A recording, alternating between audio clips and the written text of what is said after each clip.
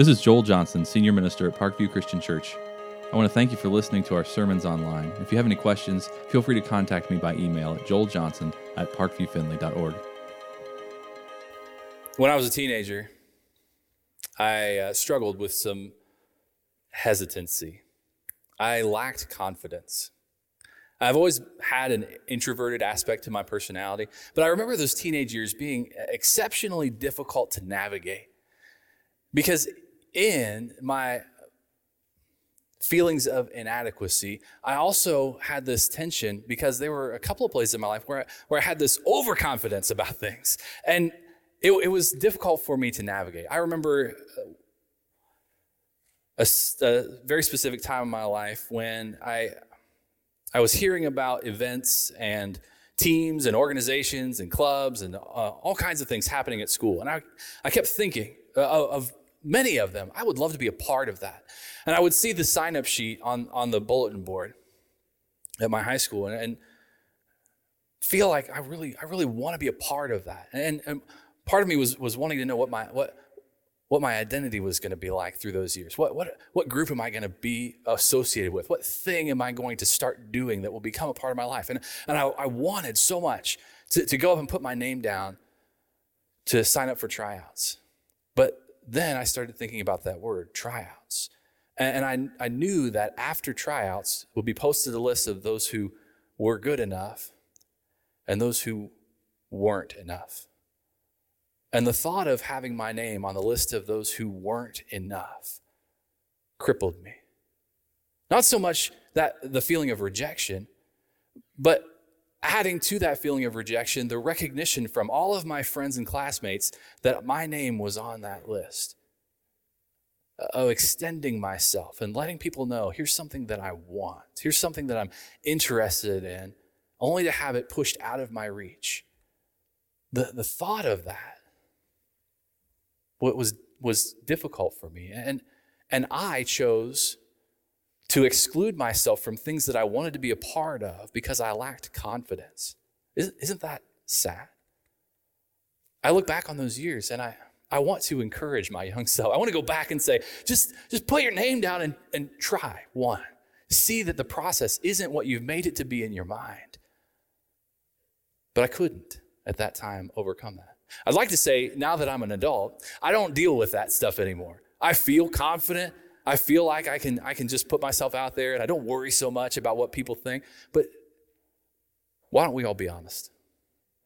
In each of our lives, there's still that deep-seated feeling of inadequacy, isn't there? Of uncertainty. Where we want to be confident, we're not. And at the same time, across our personality, there's this other force of overconfidence, of arrogance sometimes, that just clashes with that. And we see how detrimental each of those sides are. And we hope for something in the middle, a place of confidence, a place of strength, where our feet are planted on a firm foundation, where our soul is anchored in such a way that we move forward with this peace and confidence that is supplied to us from somewhere else. Because we know within us, our emotions ebb and flow from day to day, let's say from moment to moment. And what we want to be stable is volatile. The way that we find that place of confidence is by surrendering to the Lord. In Christ, we can have absolute confidence. When we trust Him and devote our lives wholeheartedly to the pursuit of His will and His way, we're filled with the confidence that empowers our decisions, carries us through every difficulty that we face. When we encounter discouragement, and it will come, when we find ourselves discouraged, we know that His confidence will meet us there. When we face temptation, and it comes, His confidence meets us there. When we face opposition and difficulty, yes, His confidence meets us there, providing a firm place to put our feet, anchoring our souls to Him so that we can have this unchanging base to move forward from. That's what we find in Christ. And that's where we find ourselves in the message that John wrote to the believers, pardon me. That's what John was writing in his letter in 1 John to the believers around him. Do you ever have a phrase just kind of get stuck in your brain? It happened at welcome time. It's happening again. There's something in here that's just not quite clicking today. John was writing to provide confidence to his readers about what they had in Christ, what they could move forward from with Christ in their hearts, that they could have this confidence. And as we turn to 1 John chapter 5, we'll begin hearing these words. We're going to begin in verse 1. If you have a Bible, please turn there with me. The words will be on the screen. If you want to use the YouVersion app, open up the app, search under events for Parkview Findlay, and you'll find scripture and sermon notes there in the YouVersion app as well. Let's read together. Everyone who believes that Jesus is the Christ is born of God, and everyone who loves the Father loves his child as well. This is how we know that we love the children of God, by loving God and carrying out his commands. In fact, this is love for God, to keep his commands. And his commands are not burdensome, for everyone born of God overcomes the world. This is the victory that has overcome the world, even our faith. Who is it that overcomes the world? Only the one who believes that Jesus is the Son of God. Here is where confidence comes from.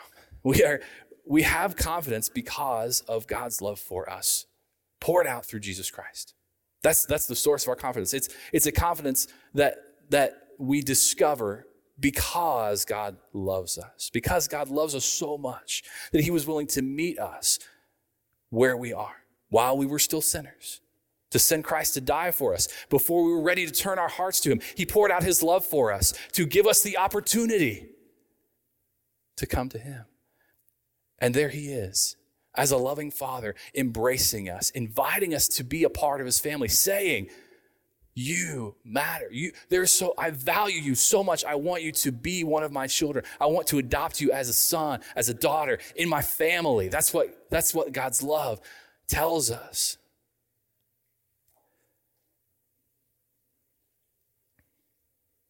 And it reminds us that because we are a part of the family of God, we can count on being heirs, co-heirs with Christ.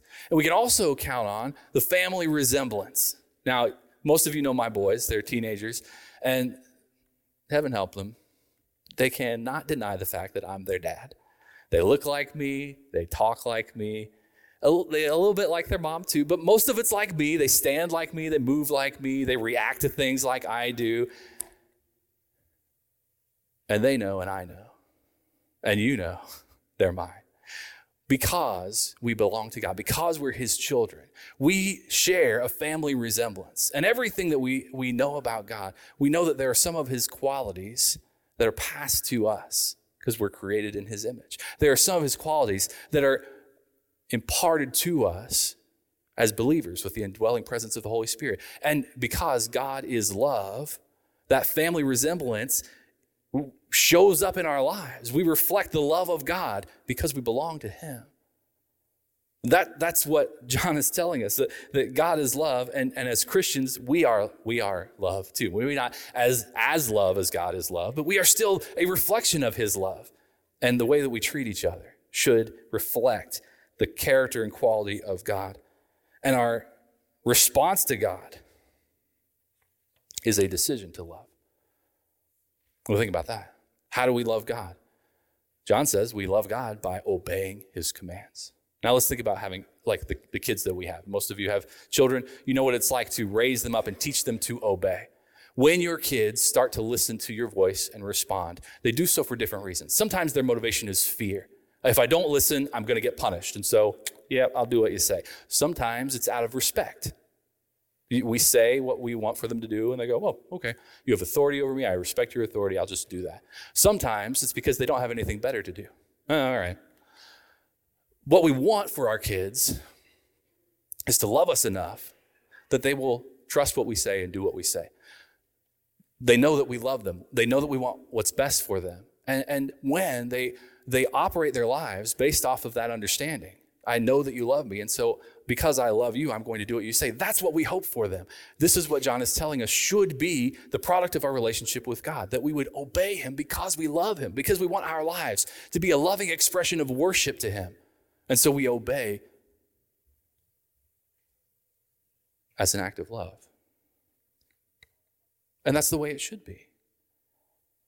An expression of love to our Father, because we trust him and we know that he wants what's best for us, that he has our best intentions in mind, and that his will for us is good. And it's not burdensome. Why is it we think that obeying God is a burden? It's taking on all of these commandments, all of these laws, all of these rules, and measuring life and making sure we're counting and according to a standard, that we have to be so careful and critical and legalistic about what we're doing. John says, no, that's not what God intends for us. What God intends for us is to be obedient out of love, that we would live within the boundaries of his will, within the standards of his guidance, in freedom, in a loving relationship with him, not weighed down by that burden, but expressing his love, obeying his will because we love him so much. And we recognize that our motivation is going to be known. Our hearts betray us. They reveal where our motivation comes from, and they reveal what it is that we truly love. And people look into our lives, they can see in us what really is the thing that we love the most. Do we love ourselves the most? Are we living to pursue our desires and fulfill our own urges? Do we love the world? Are we pursuing all the things that the world has to offer? Or do we love God and we've surrendered our heart to him and we're living invested in him? That's what our hearts reveal by our actions and our desires. And John says that motivation is a place of confidence, and we respond to God in love and do what he tells us to do. Obedience. It's a confidence that comes from God's love for us, and it's a confidence that helps us understand how to overcome the world. 1 John 5:4-5 in the New Living Translation say it like this: every child of God defeats this evil world, and we achieve this victory through our faith. And who can win this battle against the world? Only those who believe that Jesus is the Son of God. And so we ask ourselves, what does victory mean? What does overcoming the world mean? What does it mean for us to have all of this hinging upon our belief that Jesus is the Son of God? The first thing I think of is temptation. We overcome our battle with this world when we face temptation. And we're given confidence to navigate that and come out on the other side. And John's been talking about those temptations: the lust of the eyes, the lust of the flesh, the pride of life, the things that are going to draw our hearts away from God, these things that Satan is going to throw into our path to tempt us and pull us away from the Lord. And we can overcome this struggle, this battle with the things of this world when our hearts are invested in Christ, when we truly believe he is the Son of God and live for him. We're given confidence that helps us turn our backs on those temptations, to step around those things that Satan throws into our life, knowing that we love God more than we want those things to be a part of our lives. That's really what we're getting down to. Jesus is God. And because of his power, because of the love that he's expressed to us, because of the love that we have for him, we recognize how much greater that is than any desire that we could pursue. And it drives us to a place of confidence to stand in the face of temptation and have victory over the allure of sin. I think of temptation. I also think of purpose. We live our lives according to our own purpose. And what do? We work and we earn and we save and we provide. And we get to the end of that existence. And what have we done? We've survived. That's what we find when we live by our own power, by our own purpose. When we live our lives under the belief that Jesus is God, it elevates us to a different plane of living. A life that is truly life is what Jesus would say, where we see his kingdom overlaid. We see a purpose in him that's greater than anything we could accomplish on our own, and we're driven to overcome, to have victory for him in the things that we do, and to not be distracted from our purpose by the things of this world. That's victory. I think of morality. I think of temptation. I think of purpose. I think of morality. When I hear these words, overcome this world, that's one of the things that comes to mind. We live in a time where morality is a struggle. We worry about the direction our culture is going. We watch elections. We see legislation, laws being passed, and we think about the next generation, and it creates such discomfort, uncertainty, and fear about what they're going to have to face in this world. And that's difficult. And it feels like a battle that we're losing. And what I have to do is to remember that Jesus is God, sovereign, most high. And it's not my responsibility to determine where those moral boundaries exist. It's my responsibility to trust that God is going to place his moral boundaries in the world, and what I need to do is to obey him because I love him. Now, that's easy to say. But the thing that has to happen in my life is I need to allow him to change my perspective. The perspective that he has ultimate authority. And then when I surrender that struggle to him, he will claim the victory. And I can let go of my need to demand agreement and surrender my life and live for him within the boundaries that I know he's already placed. I also have to remember that this struggle, this battle, I'm not fighting against people, because it often feels that way. We personify this struggle. We see a figurehead, a politician, or something, or maybe even a relative or friend who holds different views. And I see this as a personal battle I need to fight. But Christ is calling me to see every person I encounter as someone who needs him. And instead of arguing with that person over boundaries, over where the flag needs to be placed in the sand, what I need first to do is to turn their hearts toward the Lord and help them see their need for Jesus as their Lord and Savior. And the difficulty that we're facing is that we're arguing with people, trying to have them commit to boundaries that are given to us in Scripture by a God that they don't believe in. We're having people try and commit to boundaries that are given to them by a God that they don't have a relationship with. And before they can even understand why those boundaries need to be there, first they need to understand why they need Jesus as their Lord and Savior. And as they begin their relationship with him, they'll then discover that his way is best, that he has their best interests at heart, that living according to the boundaries, biblical standards that we have, that we find peace, we find harmony, we find purpose for our lives, greater than any other thing that we could struggle and strive for. And when we advocate for biblical standards in this world, the success comes when we make a difference in the hearts of people to begin changing the world. When we turn people to the Lord to help them understand how important it is for them to step within those boundaries that God has already placed in the world. Yes, we want to make a difference. Yes, we want to provide a positive world to live in for our children. But we need to do so not only by choosing the right place to plant our flag and take a stand, but to do so with the hearts of the world in mind, turning people to the Lord so that they'll understand the value of the argument that we're making. And we see John talking about the significance of honoring Jesus as God, as he's been talking about light and love and truth. Understanding the fullness of the identity of Jesus Christ is critically important for every aspect of our lives.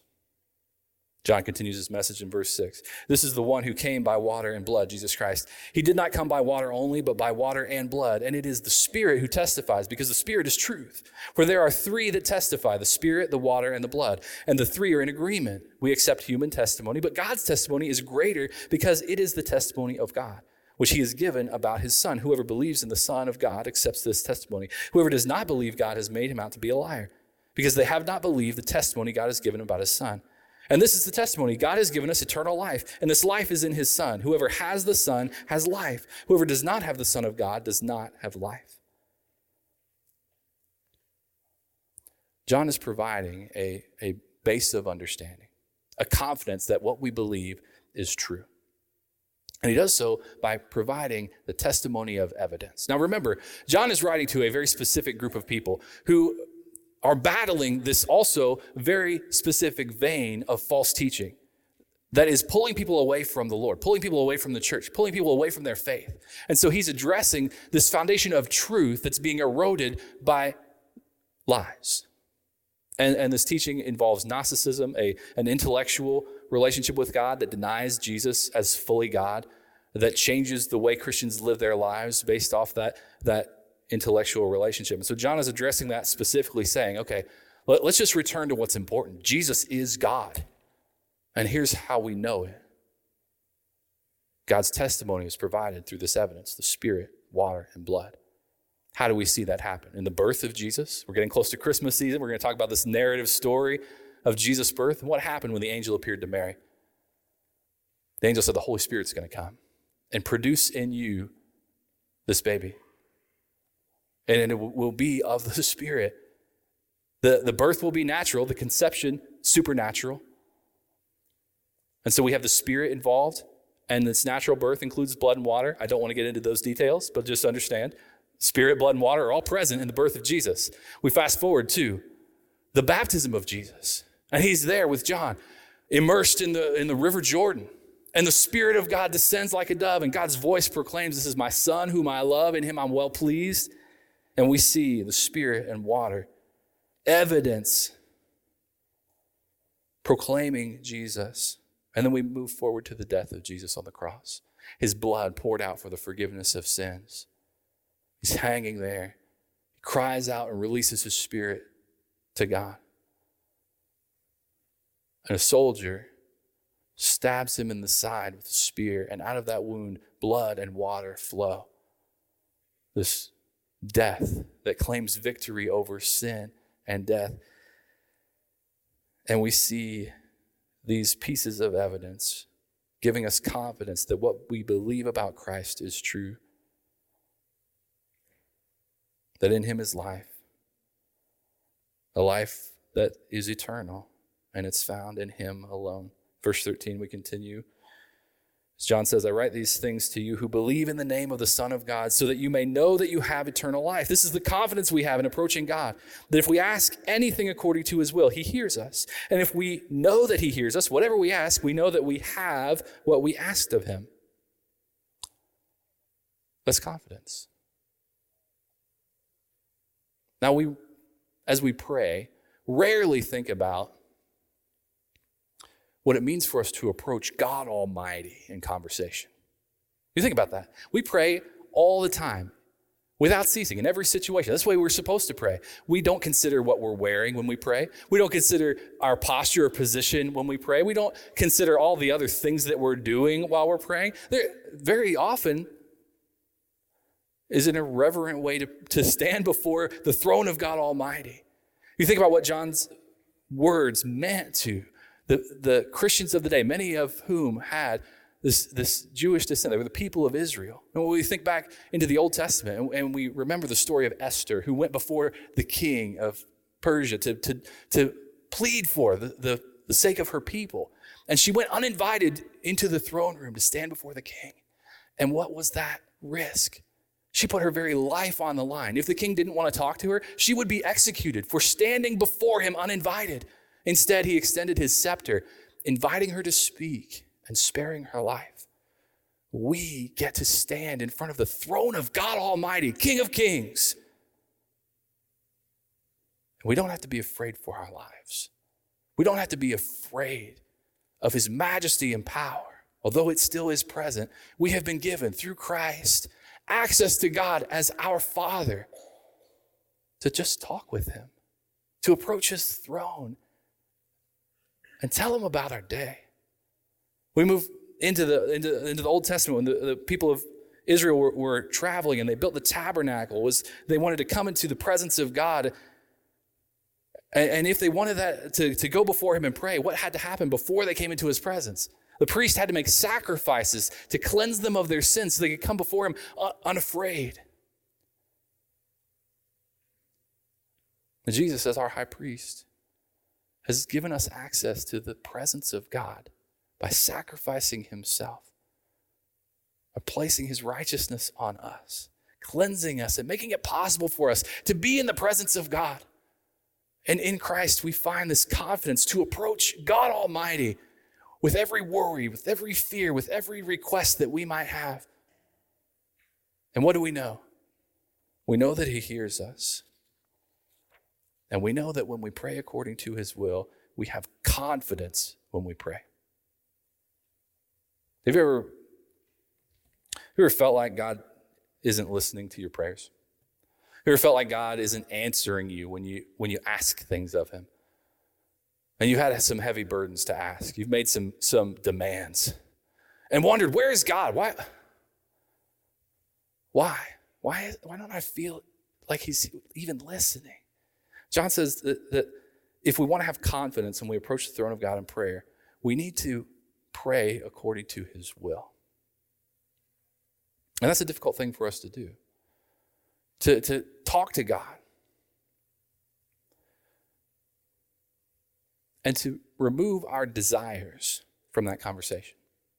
Yes, we're free to tell God all the things that we're thinking, all the things that we're wanting, all those desires. But when we make requests of God, what we need to do is to remove our desire from what it is that we're asking for, so that what we're asking for is according to his will.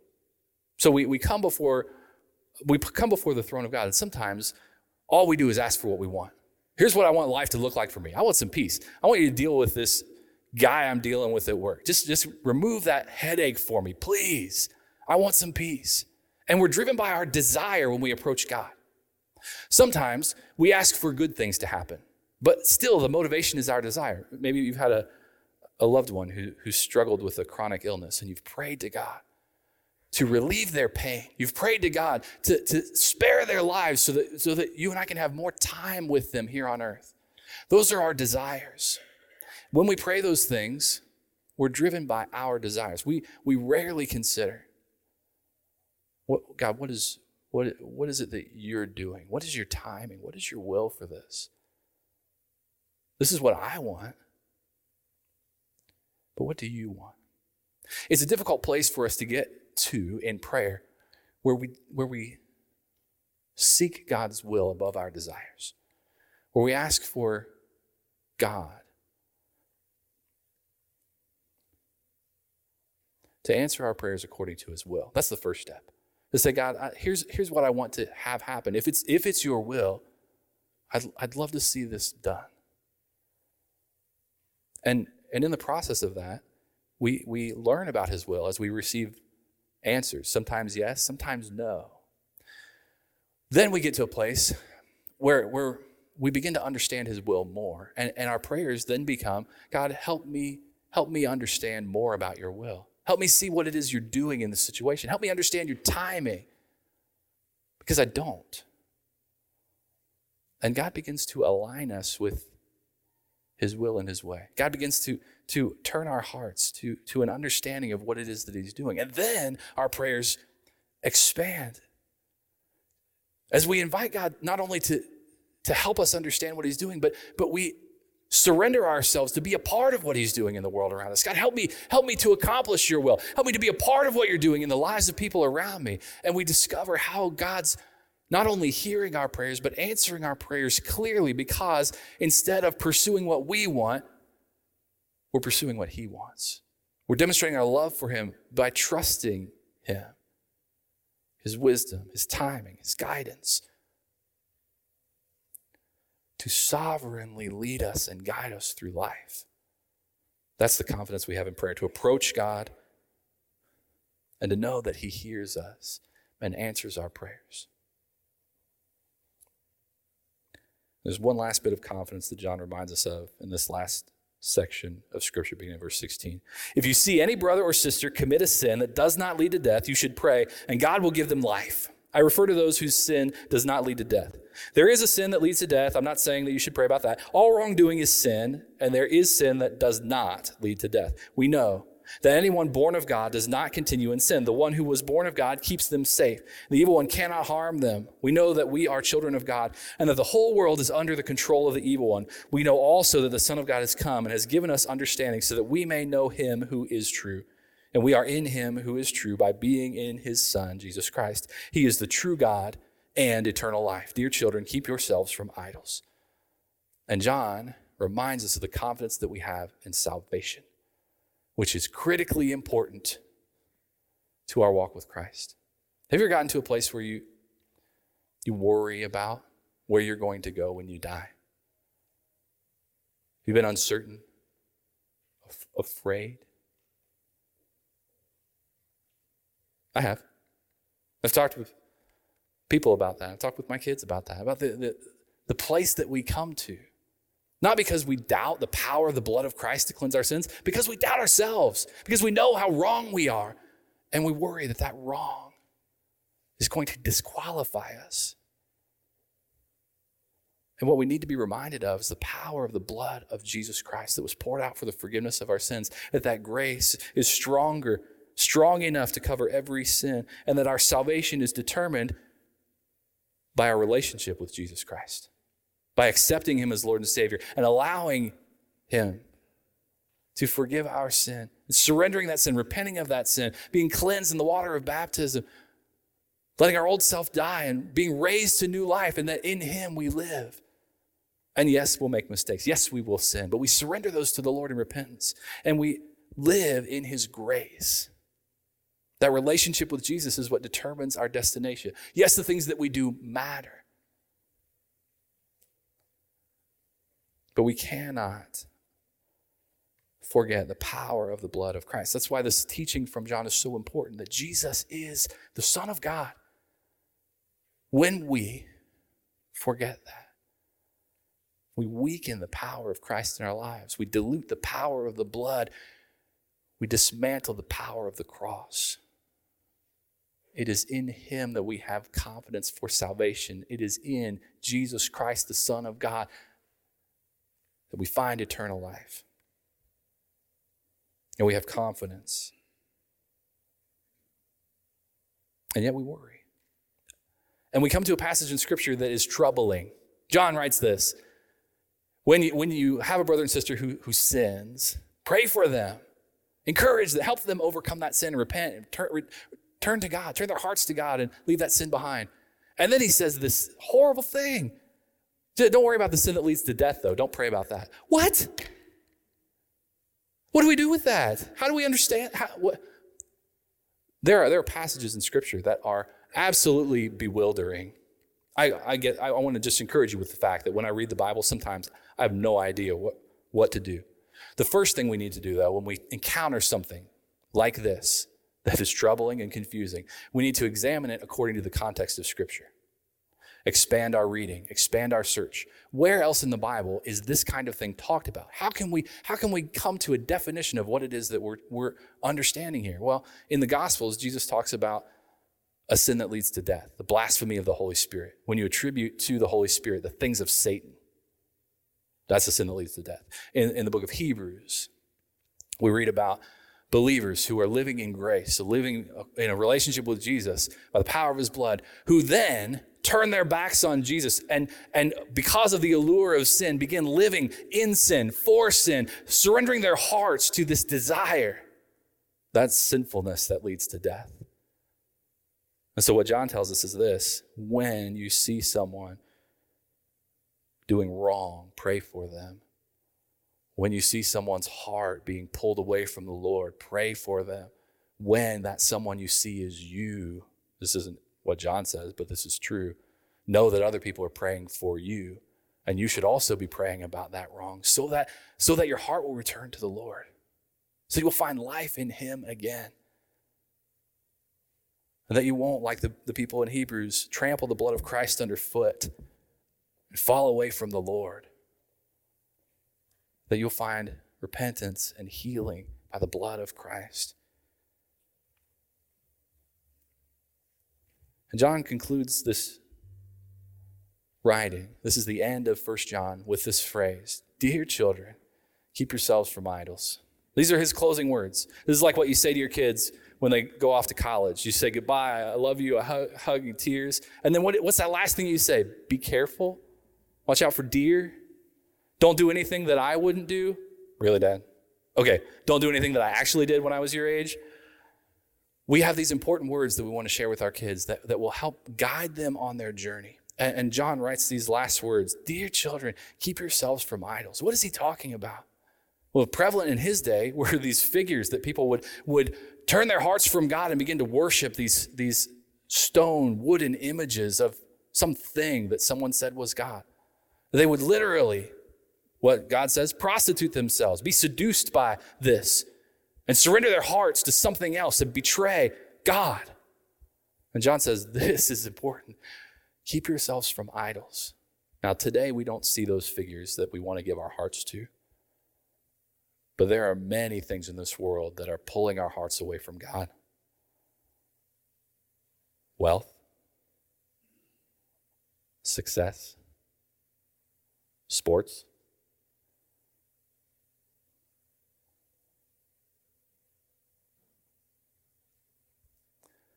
a desire to be approved and affirmed in a relationship with a parent, with a spouse, with a boyfriend or girlfriend, chasing after, giving our hearts to a person, letting them steal from God the affection and connection that he deserves.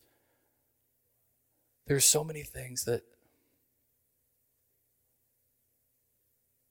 claim what God deserves from our hearts. And if we hear John's voice, we hear him say this: don't let your heart be pulled away from God. Don't let desire reign where love should be your guide. Keep yourself from idols.